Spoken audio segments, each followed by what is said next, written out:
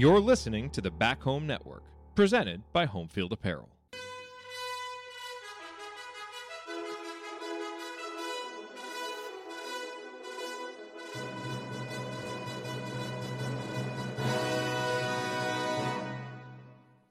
And welcome, Hoosier fans, to another victorious episode of Doing the Work, the first show on the Back Home Network dedicated to covering Indiana women's basketball. Today is our 111th episode, recorded on Sunday, March 3rd, 2024. I'm your host, Kathy Amos, and joined today with my co-host, Jeff Marlowe. And this afternoon, we will be breaking down your number 14 or number 12 Indiana Hoosiers 54-71 win over the Maryland Terrapins, closing out their Big Ten regular season and they're just a regular season games period for this year. And with that, they will finish with their regular season record of 24-4 overall and 15-3 in the Big Ten, meaning they have now secured with, and we'll talk more about this later, but with this win today, they have secured for sure the number 3 seed in the Big Ten tournament. So we'll get into that more later. But first, I'm going to go into our Hoosier Proud banner moment. And this maybe is cheating, but Jeff, I'm going to actually do a couple of them. So before the game even started today, I think one banner moment we unfortunately weren't able to see unless you were at the game in person was the senior night ceremonies. So we had 3 people going through senior night: Ariel Wisney, Mackenzie Holmes, and Sarah Scalia. All 3 went through senior night today. And in addition, Ariel Wisney sung the national anthem. So that was definitely a banner moment, I think, for this program, especially with Mackenzie and all of the records that she's set for us over the last 5 years, and the wins and the joy that she's brought to the game has been probably a good banner moment for us. But in terms of the game, my banner moment in terms of gameplay came at 7:51 in the second quarter. And that's when Sydney Parrish actually scored her 1,000th career point for today. So, she went up and she got that bucket, and it put her into that 1,000 point club. And we already know that Sydney is coming back next year. And even with a few games left this year, she'll be continuing to grow that point total. So those are my 2 Hoosier Proud banner moments for today. And as always, our banner moments today are brought to you by Homefield Apparel, the presenting sponsor on the Back Home Network, which includes the Assembly Call and the Crimson Cast.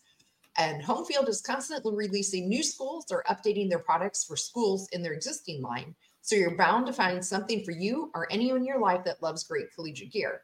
And currently they have a 3rd month mania going on where you can get a lot of things throughout the day or throughout the month starting tomorrow. But I know some new things that I've seen that are on the list that I'll be looking at are some jerseys that I don't remember having jerseys before, and some shooting shirts. And I see they're going to be doing a bomber jacket restock. So if you don't have a bomber jacket yet, you might get another opportunity later this month.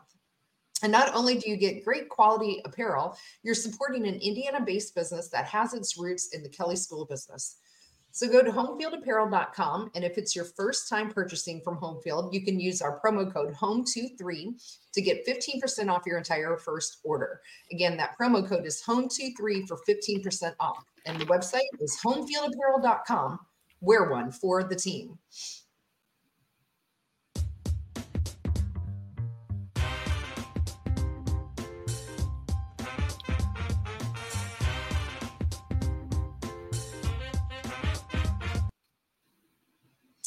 All right, so before we jump into the details of the game, we do have a couple quick news headlines that we need to hit.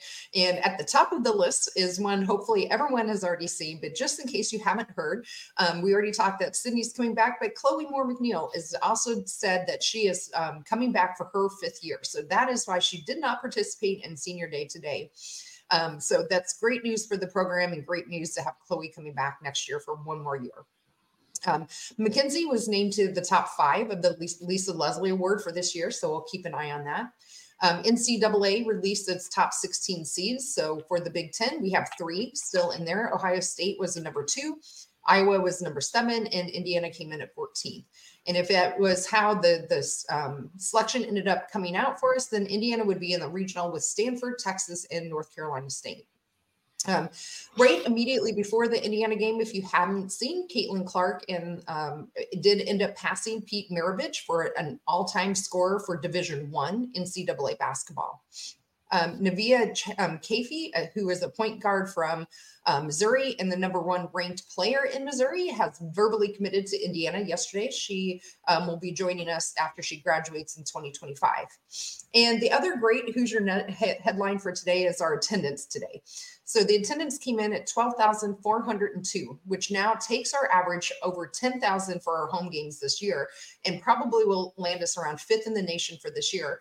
And not only that, I read that this is only the 3rd program to have ever averaged 10,000 in attendance for Big Ten women basketball ever. So it's kind of nice to join a very elite club. So thanks to all the fans that were in Bloomington and attended this game today. So really a great showing. I know there were people up in the balcony. So they filled the lower bowl and then part of the top. So great job from everyone there. But now let's go ahead and kick it over to Jeff and get Marlo's musings for today. Jeff, what's on your mind? Well, first of all, a lot of stuff there in the news, Kathy. Obviously, great win today, and we'll talk about that here in a little bit. But I think the big news yesterday that came out was that announcement by Nevaeh Kafi that she was verbally committing to IU, and this is a young woman playing at I believe it's Incarnate is the school. Maybe it's Incarnate Wood, but it's in St. Louis. I'm assuming Catholic school. They've won like 124 games in a row. So this is a young woman that's not used to losing, and I kind of like that. I like the fact that she's been involved in a program that's been very, very good. Everything we've seen so far about her online is that she is a very quick, very pesky defender and probably gives us that kind of point guard that we've been talking about over the last couple of years. Now she's still 2 years away. Obviously she's in the class of 25, so it won't be next year when she gets here. The other thing, I thought interesting from that seed reveal, and we talked a little bit about this on Thursday night when you were sick, and glad to see you feeling better, but Kathy, by the way. Yes, me too. That again, Stanford, I know blew us out there, but I'm not, again, you'd be the 4 seed against the 1 seed, but I'm not exactly sure that I wouldn't take my chances with Stanford again. I would, again, I think everybody's in the same boat. When you're not after the 1 seeds, you're 2, 3, or 4, you're trying to avoid South Carolina's regional. So if we're in there with Stanford or UCLA or whoever else it may be, I'll take that chance. Give me those odds. I like that. With that. So I thought that was some big news. And then of course, kudos to the fans, the Hoosier Nation, who has really rallied around this program over the last few years to be 5th in the nation in total attendance or average attendance for the season. I mean, Kathy, you and I have talked about this on here before. We can remember when there was hardly, the games might have a few hundred people, 1,000 people at a game, way before we started doing the work. But just that was where this program was 15, 20 years ago. And you look at where it is now, just kudos to the team, the players, the coaches, everybody that's involved with that, but the fans who have now embraced the team. And so kudos to everybody involved in that. As far as the game today, and we'll probably talk about this a little bit later. But obviously in a game like this where you knew you couldn't get the 2 seed anymore, you were locked into the 3 seed, win or lose. You were on to get out of this game healthy. And the fourth quarter, we're not exactly making us all feel good about that. With that being said, but I thought the players really at the beginning of the game, the beginning of the second half, really showed where they can be. I thought they looked in, especially at the start of the game and kind of the start of the third quarter. That's as locked in defensively as I've seen them in a while. And I thought that was, I just thought that was some good stuff. Yeah, absolutely. So, well, Jeff Light, why don't we just jump right into it, and we'll start off with our pivotal plays. So what kind of pivotal plays do you want to start us off with? Well, I'm just going to kind of go back to what I just mentioned, that there were 2 or 3 different times throughout the game, Kathy. I lost track. I think it was 3 different times I counted, and could have been a 4th, where we had a 10-0 run. At least a 10-0 run or close to that, like a 10-2 run, 11-2 run. a 9-2 run. But I think it was 3 times, I know I counted, if not a fourth, that were definitely over 10-0s, which sometimes you'll hear referred to as kind of a kill shot among coaches. But that, to me, those are pivotal because back to what I was talking about, I thought the defense was really locked in. So I thought those were pivotal, that the defense seemed locked in, and we were, and we had a really good idea of what we wanted the game plan to be. Yeah, absolutely. I thought I had written down one of my pivotal plays was already on the second defensive possession. We forced a shot clock violation. And to your point, we hold, Maryland to 54 points. And I know they're not necessarily the top scoring the team in the league, but they definitely average way more than 54 points. And defensively, I thought they looked really locked in. Some of the other pivotal plays, and I'm just going to kind of bunch a few of these together that I wrote down from both the first quarter and the second quarter. And it centered around Yarden. So, excuse me. So we had she had a couple of times where she kind of drove down and didn't force the shot, but she would get the ball over to Mac. And that happened a couple of times in both those first 2 quarters. In fact, she was the one who was the assist to Mackenzie for Mackenzie's first points of the game. And then, she did that again in the second quarter. She had some really, I thought, pivotal 3-pointers as well. At one point in the second quarter, Maryland went into a 1-2-2 zone, and Yarden just shot right over it and made the score 16-33 at the time. And I thought a couple of those were really pivotal. She had some back-to-back threes. And overall, I thought Yarden, especially in those first 2 quarters in particular, just really stood out to me and was playing really aggressive and really both shooting and was sharing the ball. How about you, Jeff? What other pivotal plays you have, and maybe some thoughts on Yarden's play today? No, I thought Yarden played well in spurts in the first half. Then she would have 2 or 3 turnovers, it seemed like. So, exactly. You look at it, she finished with 5. And so it seemed like they came in spurts too. I'm going to go also here, Sarah Scalia in this part, in that first half where she kind of scored in bunches. And she had a really nice play right there that kind of in that first quarter where she kind of finished it off. If I remember correctly, she a little crossover move to a layup and drew a foul to get the and one to make it 13-2. And then at the end of the second quarter, she hit back-to-back threes that stretched the lead out from 33-18 to 39-18. So stretches like that. I thought the kids sometimes offensively, and we'll talk about this when we get to the numbers, I'm sure. It was not the normal shooting day for the Hoosiers, but I thought there were times when they were really, really locked in. Now, Maryland was physical. All right. And that's the other thing, maybe it was pivotal here, is I thought the players did a really good job of not getting what's the word I'm looking for? They didn't take the bait. I think Maryland was trying to see if they could get them to get, out of sorts or to maybe take the bait and push off, shove somebody after a play and maybe draw a cheap foul, cheap tech, something like that. And I thought the players did a really good job of not taking bait, but it was a physical game. And so those kind of spurts become really big in a game that's kind of sometimes a grind and physical. Yeah, I agree. And I thought Sarah in particular did a nice job on both ends of the floor. And one of my pivotal plays I also had written down from the first quarter is at that 6-minute mark where she stole the ball and then drove it to the other end for a 2-and-1 make, or a 2-and-1 opportunity. And she makes her free throw, and that put us for the first time up double digits at 2-13. Yeah. And then she had those back-to-back threes, and then she comes out in the third quarter and Sarah hit another 3 over the zone, making it 29-44. So I agree. I had Sarah Scalia written down for a number of pivotal plays. And then my last one on the defensive side that I really wrote down was late in the first quarter, where Chloe Moore-Meal just kind of seems to run out of wherever she was and blocking that 3-pointer nice and clean. There was no foul, and she just swatted that ball right out of bounds. And I thought Chloe was really flying around on defense today too, from a defensive perspective. So what other kind of what other pivotal plays, Jeff, you got? I thought the kids played very well in the third quarter. You look at the numbers here in the third quarter, it ends up being about a 16-15 quarter. But at one point we had pushed that lead out to around 19. I think it was 49-30, 50-31, something like that. Yeah, it's 50-31. That's what it was, 50-31. And so again, playing well in spurts, but I'm going to go to this. And again, let's talk a little bit about this, but the pivotal play here in the third quarter is Mac going down. I mean, and going down may not be the way to say it, but obviously she rolled an ankle or injured a lower leg somewhere in there where she had to kind of hobble off to the floor, I'm pretty much immediately to the locker room. And we didn't see her for the rest of the game, at least in the game. She finally came back out on the bench, toward the end of the fourth quarter. But obviously that's a pivotal play going forward.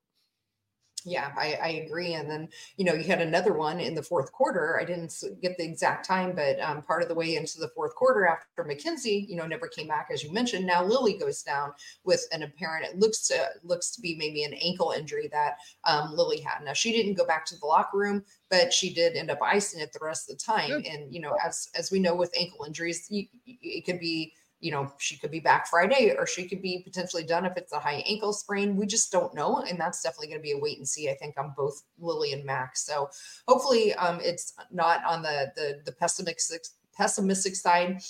Mackenzie giving us hope, I think, in particular, because she came out of the locker room, didn't look too bad that she was limping at all. And she looked pretty happy and she wasn't in tears anymore, and came out and sat on the bench for the rest of that time and then did the post-game festivities with the team. So I think those were very pivotal. I think not really in this game per se, because at that point we felt like we pretty had it, but it's pivotal to our postseason play now as we get ready going into the Big Ten tournament coming up this week. Yeah, let's stay with that though, Kathy, because I think Jenny brings up a great question in the Workaholic that I actually was going to, and that is, if Lily is out and Mac can play, who's the backup? Well, it didn't look like it was going to be Ariel Wisney today, because we could have put her in. It could have put her in when Lily went out, and we didn't. I was just scary to reply in the Workaholic, Jenny, that I think you go small. And you probably play Yarden in the post as best you can. And then I think you also saw, from the standpoint when that happened, we saw IU go zone. And that was probably as many possessions of zone as we've seen out of Terry Morin's crew in a long time. That's right. Yeah. I think that gives you a little hint.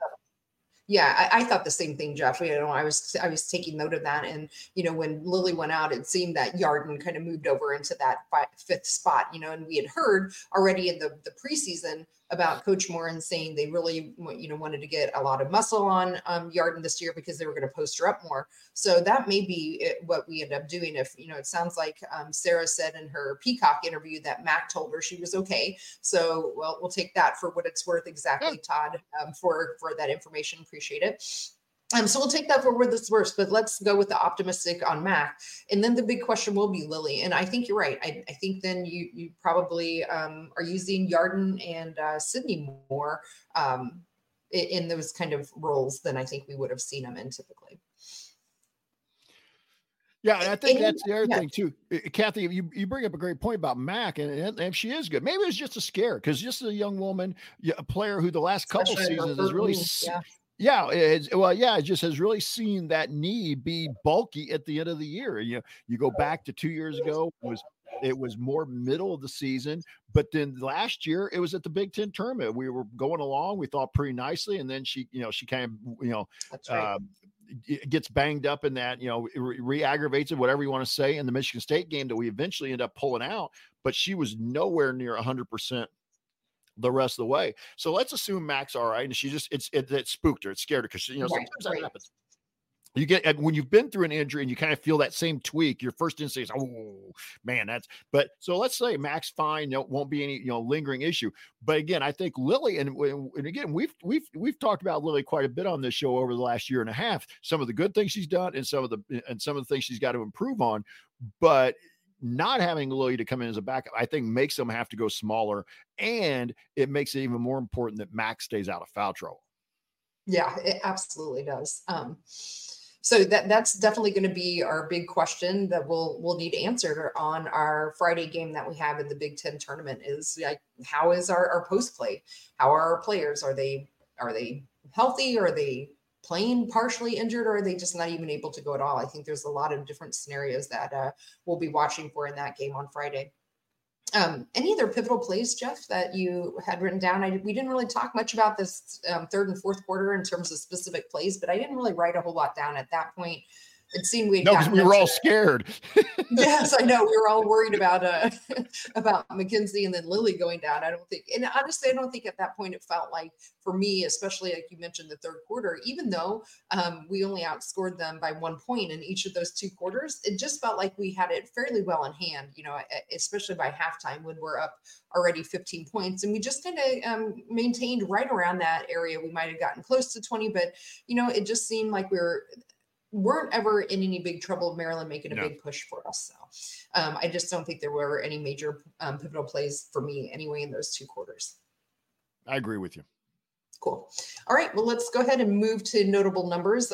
We already mentioned one notable number in our headlines, which was the attendance today. But let's talk about some team statistics in particular. Jeff, where would you like to start? Well, I'm going to kind of put 2 together here, Kathy, into one, since you did that at the banner moment. Maryland, and this is the first time in a while that we've talked about this. Maryland, 16 offensive rebounds. 16 offensive rebounds. Indiana was -3 on the glass total. So not bad from that standpoint, but we gave up 16 offensive rebounds to Maryland. And that, I think, helped to lead to a 28-28 tie in the paint. And Maryland outscored us on second chance points 12-5. But that's a concern on that 12 on those 16 offensive rebounds. Yeah, absolutely. We end up winning the total rebound situation here.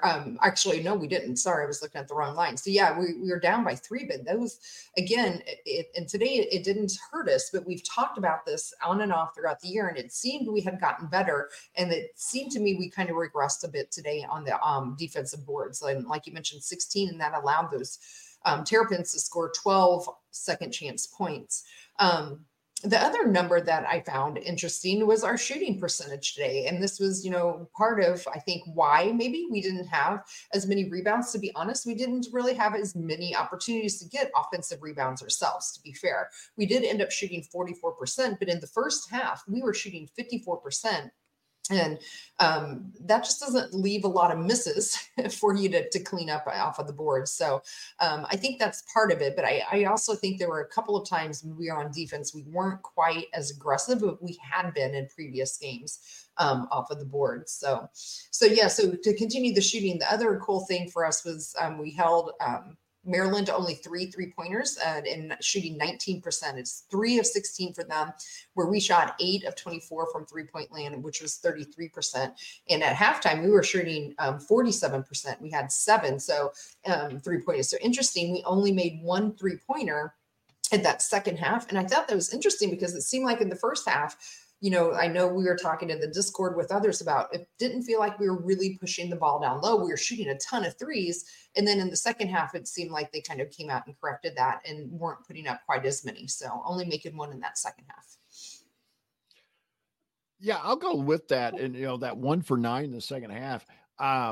I thought the first half, it was kind of interesting because early on, they didn't get it to Mac. And then they went to her 2 or 3 times in a row. And then they went back to shooting some threes. Then they go to her 2 or 3 times in a row.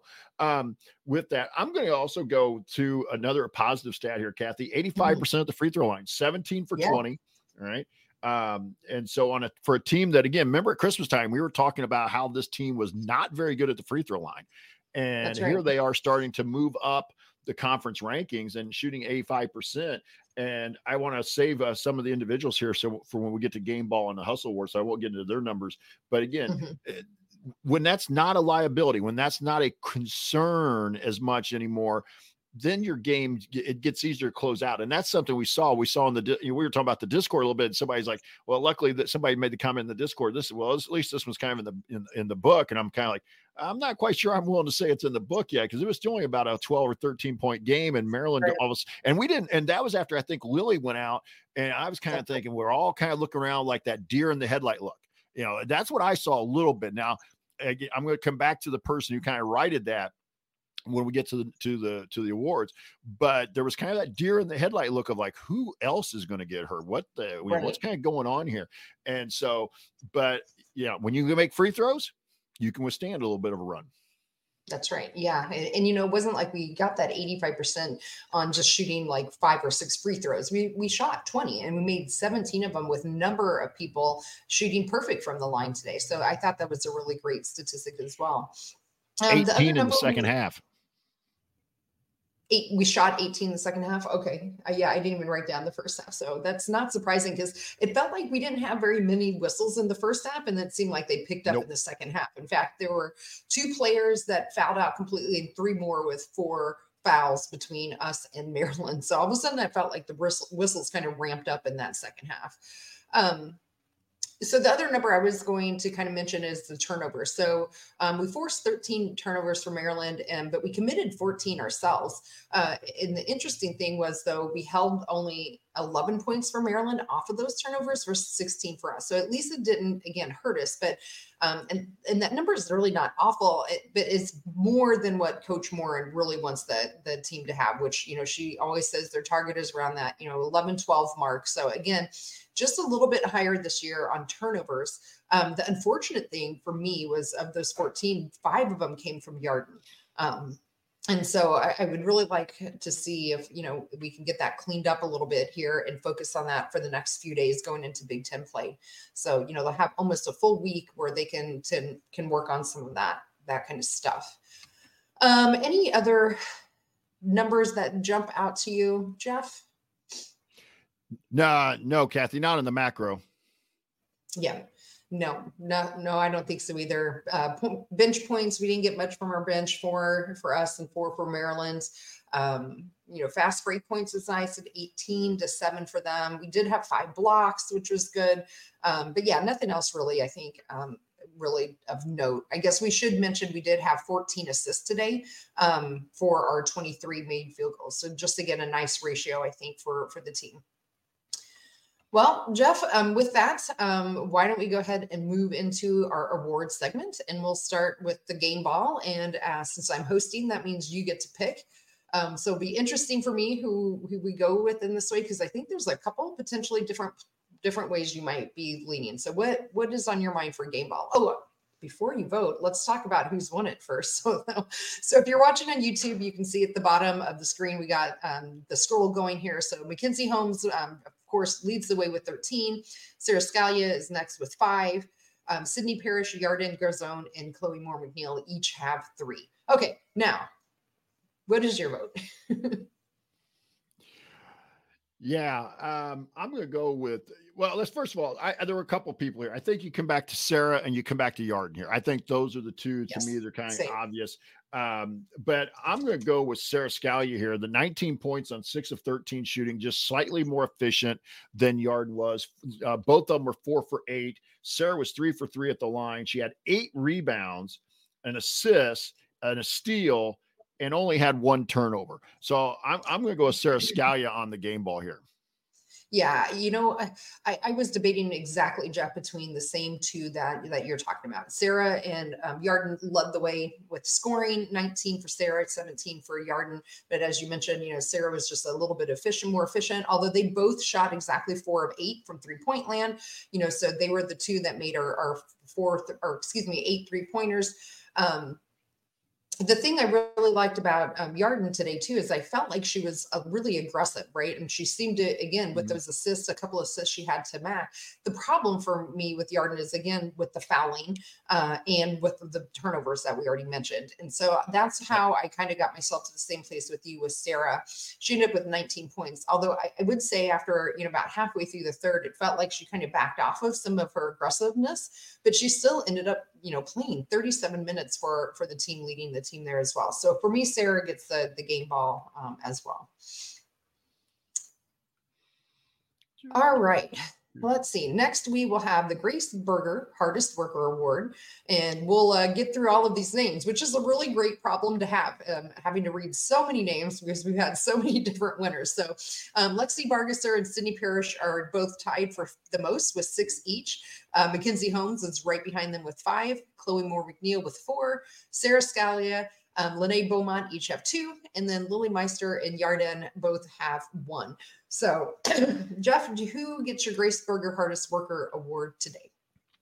Well, again, I think you could talk a little bit about Yarden here as well. I think you could talk about Mhm. Sydney Parrish. Sydney with Mhm. 10 points, 6 rebounds, and a steal. But Sydney also, as you mentioned, about fouls, had 4 fouls. She had 3 Yeah. turnovers. I think we could throw McKenzie in here a little bit as well. 11 points on 5 of 5 shooting, 1 of 1 at the Right. line. She didn't Right. miss it all today. 6 rebounds. So she could have played the last, 10, 12, 13 minutes or whatever it turned out. But I'm going to go with Chloe here, and I'll tell you why in a second. Chloe did not Mhm. have a great day. She was 1 for 7 from the field, 0 of 4 from beyond the arc, but she was 8 of 8 at the line. That's the reason Mhm. for me, because she was the one. If you watch, you kind of go back and if you get a chance to watch it again, when we had that little bit of struggle after Lily went out, and we kind of had that deer in the headlight look. Chloe made a drive to the basket, was really strong with it, got fouled, and I couldn't quite see what she said. I'm not a great lip reader, but you could tell she looked over at the bench and she said something. And it was, and my gut tells me it was probably something along the line of, you know, I got this, or I'm, we're fine. But there was just an attitude there that you could tell coming from Chloe that I really like. Then you also throw in the fact that Chloe had six rebounds and 8 assists to go along with a block and a steal. So I went with Chloe Moore McNeil for the hardest worker award. Yeah, again, Jeff, I ended up kind of in the same place you were. I thought about Yarden for a little bit. I thought Sydney really played well today as well in terms of, doing what we needed. She was one of 5 players that had double-digit scoring today for us as well. But to me, I ended up landing on the exact same place you did. Part of it was the free throws, but the other 8 that Chloe had in her stat line was the assists. And that's, for me, was what really put it over the top. Again, like she had 4 fouls, which was very unusual for her as well. But overall, I thought she looked like she was definitely the floor general today. It definitely made us exactly why everyone's so giddy about her coming back again. I thought overall her play was actually pretty good. And defensively, as I mentioned in our pivotal plays with that block, and she had other defensive moves today too. Again, the commentator said, hey, Chloe Moore McNeil is one of the best defensive players in the league. And I absolutely agree with that. And I thought she showed us that today. So for me, she ended up getting my vote as well. So with that, that will give Chloe her 5th hardest worker of the award today. So, and how is that for Sarah? I think that gives her 6 game balls for Sarah today or this year as well. So real quick, we will go through our kind of record watch, if you will. We renamed it from it was just the Mac watch, but now we've included now Sarah in this as well. And so we'll just give a quick update today for where we're at with all of those. So today, again, McKenzie ended up with 11 points, 5 field goals, 6 rebounds, and 1 block. So she is now up to 2,476 points scoring. We already talked last time that she is the head of Steve Alford. She's now ahead of him by 38 points. She is behind Calvert Chaney now by 137 to tie him. So if she's able to average around 21 points per game, that will put her, she would need roughly around 7 games to be able to catch Calvert. So it might be a bridge too far, but you never know, depending on how far we go in the tournament and how she does. And then the other person that we've been following now is Sarah Scalia, where she is working on getting Steve Alford's season made of 3-pointers. So she is up to 91 now 3-pointers on the year. So she is only 16 points behind Steve Alford to catch him. He has 107, so 16 to tie him, I guess. So that's where we're at with Sarah. And then another interesting one we'll have to dig into, Jeff, is someone mentioned to me in the Discord that if McKenzie averages somewhere around in that 21 points per game or so, I think that she would be able to potentially catch Tyra Buss for the all-time points per game in her career as well. So we'll have to keep an eye on that too and see where she ends up at the end of the year. That took a huge hit today, though. It sure did, with only 11 points. So hopefully that's the only huge hit we need to worry about with McKenzie, and that we'll see her back on Friday. Also, again, something I've included in here, Kathy, if you didn't see it, Sarah Scalia with her 19 points today now has 1,916 career points. She needs 84 more for 2,000. Nice. All right. Well, we'll keep an eye on that as well. And we already mentioned Sydney surpassed 1,000. So next year, I'm sure we'll start looking at how Sydney's doing, moving up in anything. Okay. Well, Jeff, with that, I think we're through most of the stuff for this game. But do you have any other final thoughts on the game itself before we kind of talk about what's coming up next? No, not really. I mean, I think we've really hit the game today. That's right. I agree. So again, Indiana wins 54-71 today over Maryland. So with that, our upcoming game, which we've already been kind of alluding to, is the Big Ten tournament. We have now safely secured the number 3 seed in the Big Ten. And so we will be having the very last game of Friday night, which will take place around 25 minutes after the 6:30 Eastern game or 5:30 Central game ends. So if you assume 2 hours, that would mean we would roughly tip off around 9 Eastern or 8 Central.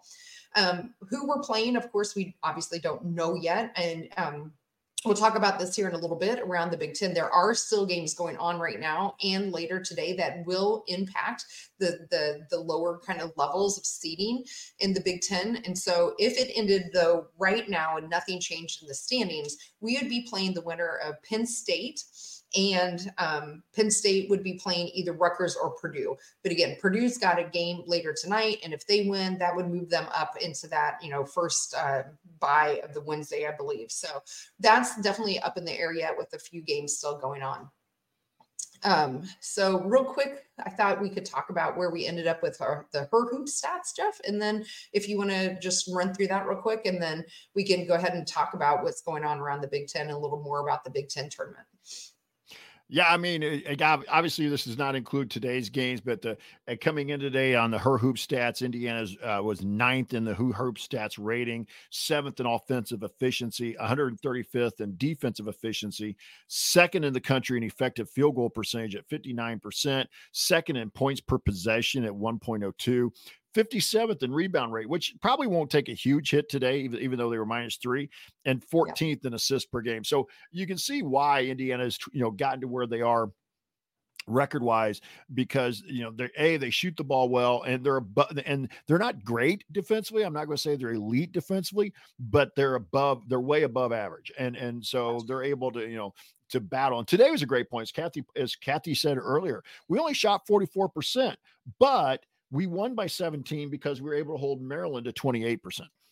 That's right. Absolutely. So, well, Jeff, let's get into a little bit more about what's kind of happened around the Big Ten. So today was the big day. I think there were some other games throughout the week, but today was really the big day where everyone was kind of finalizing their last games for the year. So there were a lot of games going on today. So earlier in the day, that did have an impact on us. Ohio State went to Iowa and lost there 83-93. So that secured this number 2 spot for Iowa and kept us on the number 3 line.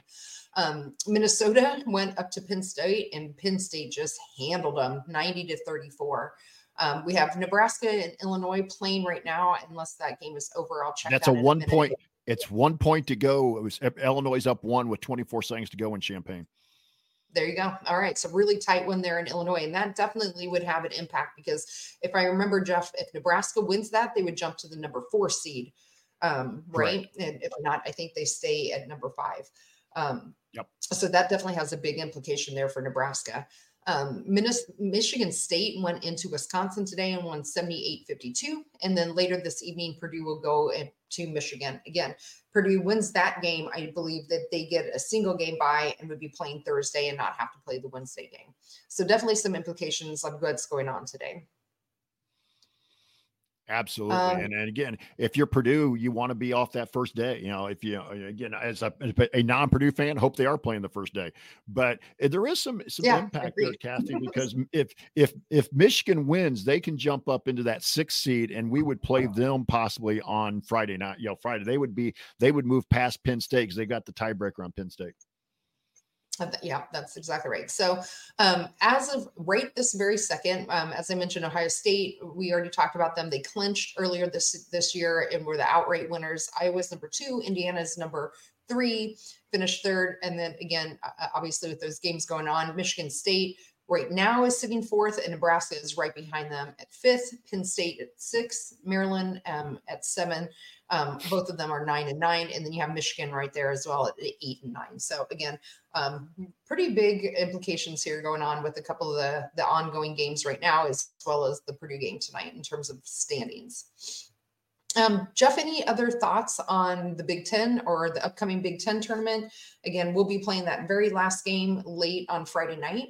But any other thoughts going into the tournament? Like, who would you not want to see us face? Is there like one particular team, like take out Ohio State and Iowa, but any of those other lower seeds below us? Is there one in particular you really hope we weren't going to be facing potentially? Well, since it wouldn't be to the championship game, I wouldn't mind as much, but I would like I do like Michigan State being on that opposite side. Michigan State's going to be either the 4 or the 5 seed. So they're opposite of Indiana. The only way IU is going to see them is if we get to the Big Ten tournament championship. So I'm okay with that. As of the other teams, no, there's not. But again, some of this depends on overall health, but let's assume Mac's healthy. Nothing, she won't be, limited or anything. So no, there's nobody really on that other side. I will add this in, Kathy, real quick, because I did pay attention to this earlier in the day. Excuse me. Rutgers and Northwestern were battling basically for that 13-14 spot, and Northwestern won that game. So Northwestern will be the 13th seed, and Rutgers will be the 14th seed. But realistically, everything from about 6 to 12 is still up for grabs right now, depending upon what Michigan and Purdue do. So that there's some things to happen with that game tonight will really affect seeding. Yeah, and hot off the presses, Illinois did win that game by 11. So It looks like Nebraska will probably stay then, I think, at that number 5 seed, right? They're 5. Yeah, that's right. How about Illinois, Jeff? You mentioned Michigan State. I totally agree with you. That would be a team I don't think I want to be facing at all in the Big Ten tournament. If we can avoid seeing them, that would be great. But how about your thoughts on Illinois? Like, I know we beat them earlier this year, but then they beat us pretty handily. And I know that was a home game for them. But any concerns if we would somehow end up facing Illinois somewhere along the route? Well, trying to crunch the numbers here real quick, Kathy. I think we're in the same boat. I think they're going to be over on the other side. So again, not a team I necessarily want to see, but even with the tiebreaker, I think I'd have to dig into a little bit more, but even the best they could do, I think, is flip flop with Michigan. If Michigan loses tonight, I think the best they could do. So basically Michigan and them in that 8-9 game, either way, it looks like coming up here. So, well, I shouldn't say either way, but if Michigan loses, that's the 8-9 game. Yeah, either way, it probably is going to look right now, potentially Illinois and Michigan. So yeah, so it looks pretty highly unlikely we would face them. How about what it looks like on our current side of the bracket? Yeah, so on our side of the bracket, as of right now, I think it's Wisconsin, Maryland, Rutgers or Purdue, and then Penn State would be on our side of the bracket, and Iowa in that number 2 slot. If Penn State had been playing better, like they were middle of the season, I wouldn't maybe want a whole lot of them, but they've struggled. Now, Minnesota's just right now down. Mara Braun's injury has really dragged them down. And it was senior day at Penn State today. And I think Penn State came out, was playing, McKenna Marissa was having her final home game. Ashley Owuzu was having her final home game. So, again, some emotions in there. But I like our side of the draw, and I think we're all anticipating that hopefully a rematch with Iowa on Saturday. Yeah, exactly. I think that's what we're anticipating as well. I don't mind any of those teams again right now. Purdue or Minnesota might be that number 11. I don't see Rutgers winning that first game. And then Penn State would be the opponent in the next game. And I would expect, whether it's Purdue or Minnesota, that Penn State would win that. So that's kind of like if I'm filling out a bracket on the Big Ten side, our Big Ten tournament, I would expect we will be meeting Penn State for our first game, and then hopefully we'll take care of business there, and then we'll probably end up facing Iowa on Saturday for that semi-final. Any other thoughts or things you're looking for in the Big Ten tournament? I know we don't know our specific opponents, so we can't really go into that kind of detail, but is there anything in particular other than Lily's and Mackenzie's health, I should say, that's some obvious other things you're looking for? I'll be interested in the crowd and just to see how much of it is a pro Iowa crowd as opposed to a pro women's basketball crowd. Because obviously a lot of this sellout is being driven by Iowa and Caitlin Clark. And again, I know they lost today, but Ohio State's really good. Indiana's really good. Michigan State is very dangerous. Nebraska may not right now. To me, Kathy, I look at the bracket the way it is, and I kind of look at chalk right here. I really think those top 4 seeds should advance to Saturday. I know about time I say that there's going to be an upset because it wouldn't be a Big Ten tournament or NCAA tournament without somebody, upsetting the bracket. But I just think, especially those 3 teams, that the top 3 separated themselves pretty much all season long. And by the end of the year, Michigan State and Nebraska had separated themselves from the rest of the pack. So I just think that Ohio State, Iowa, Indiana, and could Nebraska beat Michigan State? Possibly, but I think you're going to see 4 of those top 5 seeds in the semis on Saturday. Yeah, I think so too. I would fully expect, and I could see maybe Nebraska going in and pulling a quote unquote upset. You don't know with them either where they're going to finish off. So that's the interesting thing. Once you get kind of below the top 3, really, and Michigan State's, I think they've been playing pretty well. So I would expect them to make it to their Saturday game as well. But some of these teams down below, especially in that middle pack, there's a reason why they're all bunched up, right? Like they have such, they've played sometimes really, really fantastic. Like we saw with Illinois beating us the one time, and we've had some upsets along the way here and there with others. So to me, I think it's just really hard to know who's going to make it, but I would expect, same as you, it'd be probably those top 4 or potentially Nebraska going in and knocking off Michigan State if they get on a roll. Mm-hmm. All right, Jeff, with that, let's talk about our final thoughts of this game and how we are kind of moving into our postseason play. Yeah, and Kathy, I'll just 2 things here. Obviously, we want to know a little bit more, and I know they're not going to say anything. The IU coaching staff and administration, as far as athletic administration, can be very tight-lipped about any injuries. But from what we saw at the end of the game, I think Mackenzie looked like she was moving around. There wasn't a noticeable limp from people that were at the game. Ari texted us and said that it looked like she was moving fine. Now Lily was limping a little bit and stuff, but again, with an ankle sprain, that's kind of to be expected. So the final thoughts here for me, just get everybody healthy, hopefully nobody's badly injured. Get everybody healthy. You've got some days off here. You're not going to play till Friday.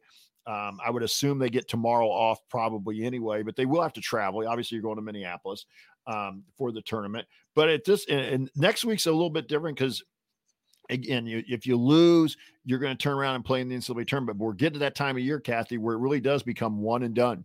Every game basically is a one and done type scenario. So if you want to win the Big Ten tournament, it's a one and done scenario. So you got to just be 1-0 at the end of every day. And that's what your focus has to be. Yeah. So unofficial reports coming in the chat here is that Lily has said that it looked worse than it was and that she'll be fine, but that she might miss a game out of precaution. So another comment that was put into the chat here, Jeff, it was that someone suggested maybe we quietly tank the Big Ten tournament. What are your thoughts on it? So I'll give you mine and then you tell me if you agree or disagree with me. But I don't think you do that. And why?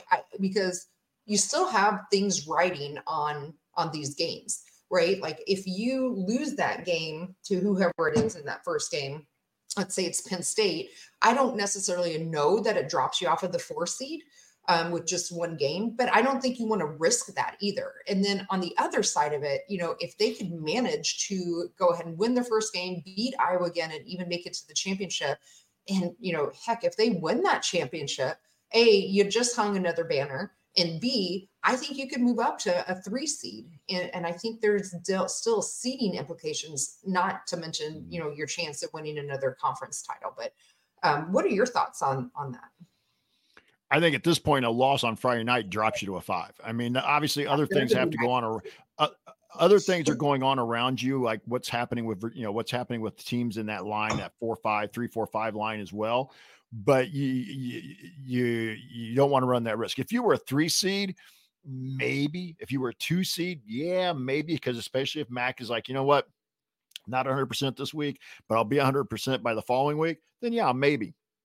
If that's the case, just don't play her and go. But if you were 2 or 3 seed, I also think I think there's value in winning. And again, I say this both as a coach and a fan. I think if you're building a program that's supposed to be about winning and going out and playing your best every day, then the idea that you're not going to play your best on a day or that you're going to kind of hold back, I don't think sends the message you want to send to the team in your program. I think you've told kids all along that we're here to build a winner.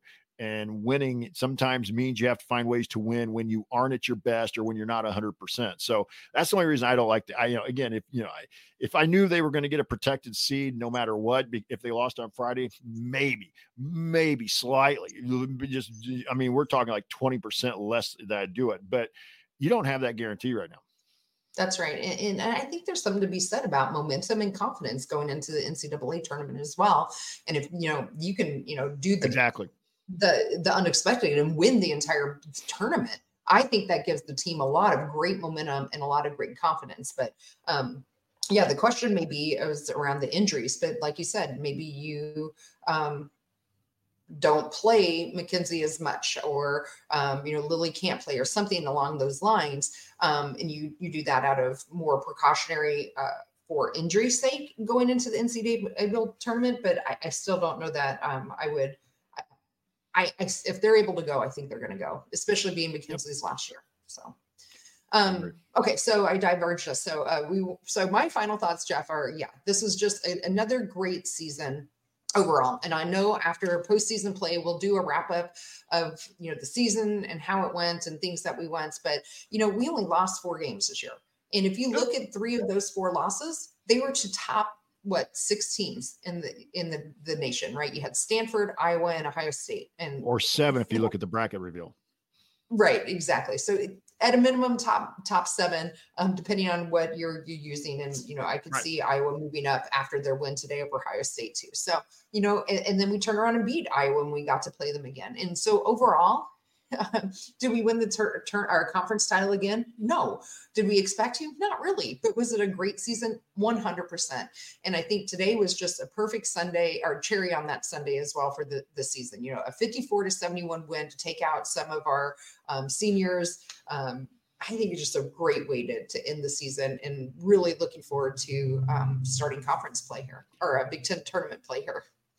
And Kathy, real quick, I think if we go back and look at the preview show where we predicted what we would do in the Big Ten, I think we both called it. I think we were all the line that Ohio State was the best team on paper, and if they stayed healthy, they were probably the best team in the league. They stayed healthy. Right. They won the league. And then we said it was going to come down to Iowa and Indiana for that 2nd and 3rd spot. And it was going to be very dependent upon how each team played against each other. And then what could they do against an Ohio State? And at that time, we kind of thought maybe Illinois was going to be in the mix. But I think we go back to the preview show. We nailed the top 3. The top 3 in the league separated themselves, and we had them. And I think both of us had it as Ohio State, Iowa, Indiana, and we were right there. That's right. Yeah. And, in terms of record, I predicted a 14-4 Big Ten record. I just grabbed my sheet where I had written down my predictions. And so they were actually 1 game better. I thought that they were going to drop both of those games to Iowa, and they didn't. So I thought there was potential for them to lose another one on the road somewhere, and they didn't do that either. And so they definitely played to my expectations, if not better, or right at it. So overall, again, just a really fantastic season. So I think that's a great way to wrap it up.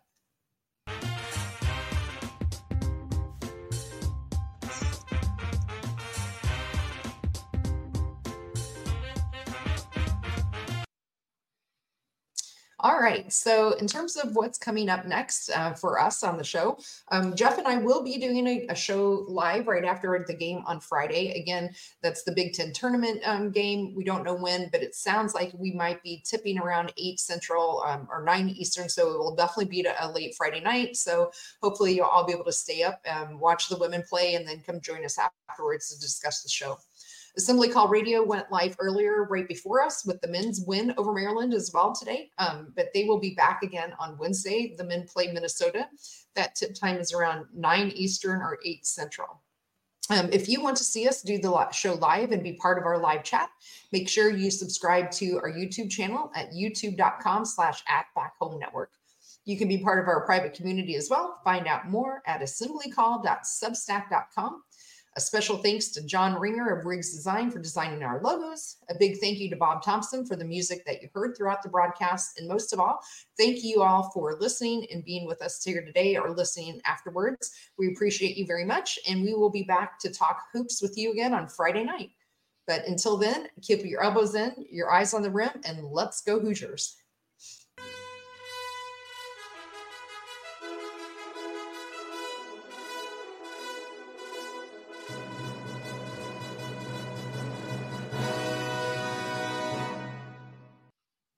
All right. Cool. Well, that was a good way to end our regular season for sure. That was fun. Yes, it was. I'm trying to see something. My nephew had texted me and said that Mackenzie jogged over to shake hands with Maryland. So, cause he was at the game today.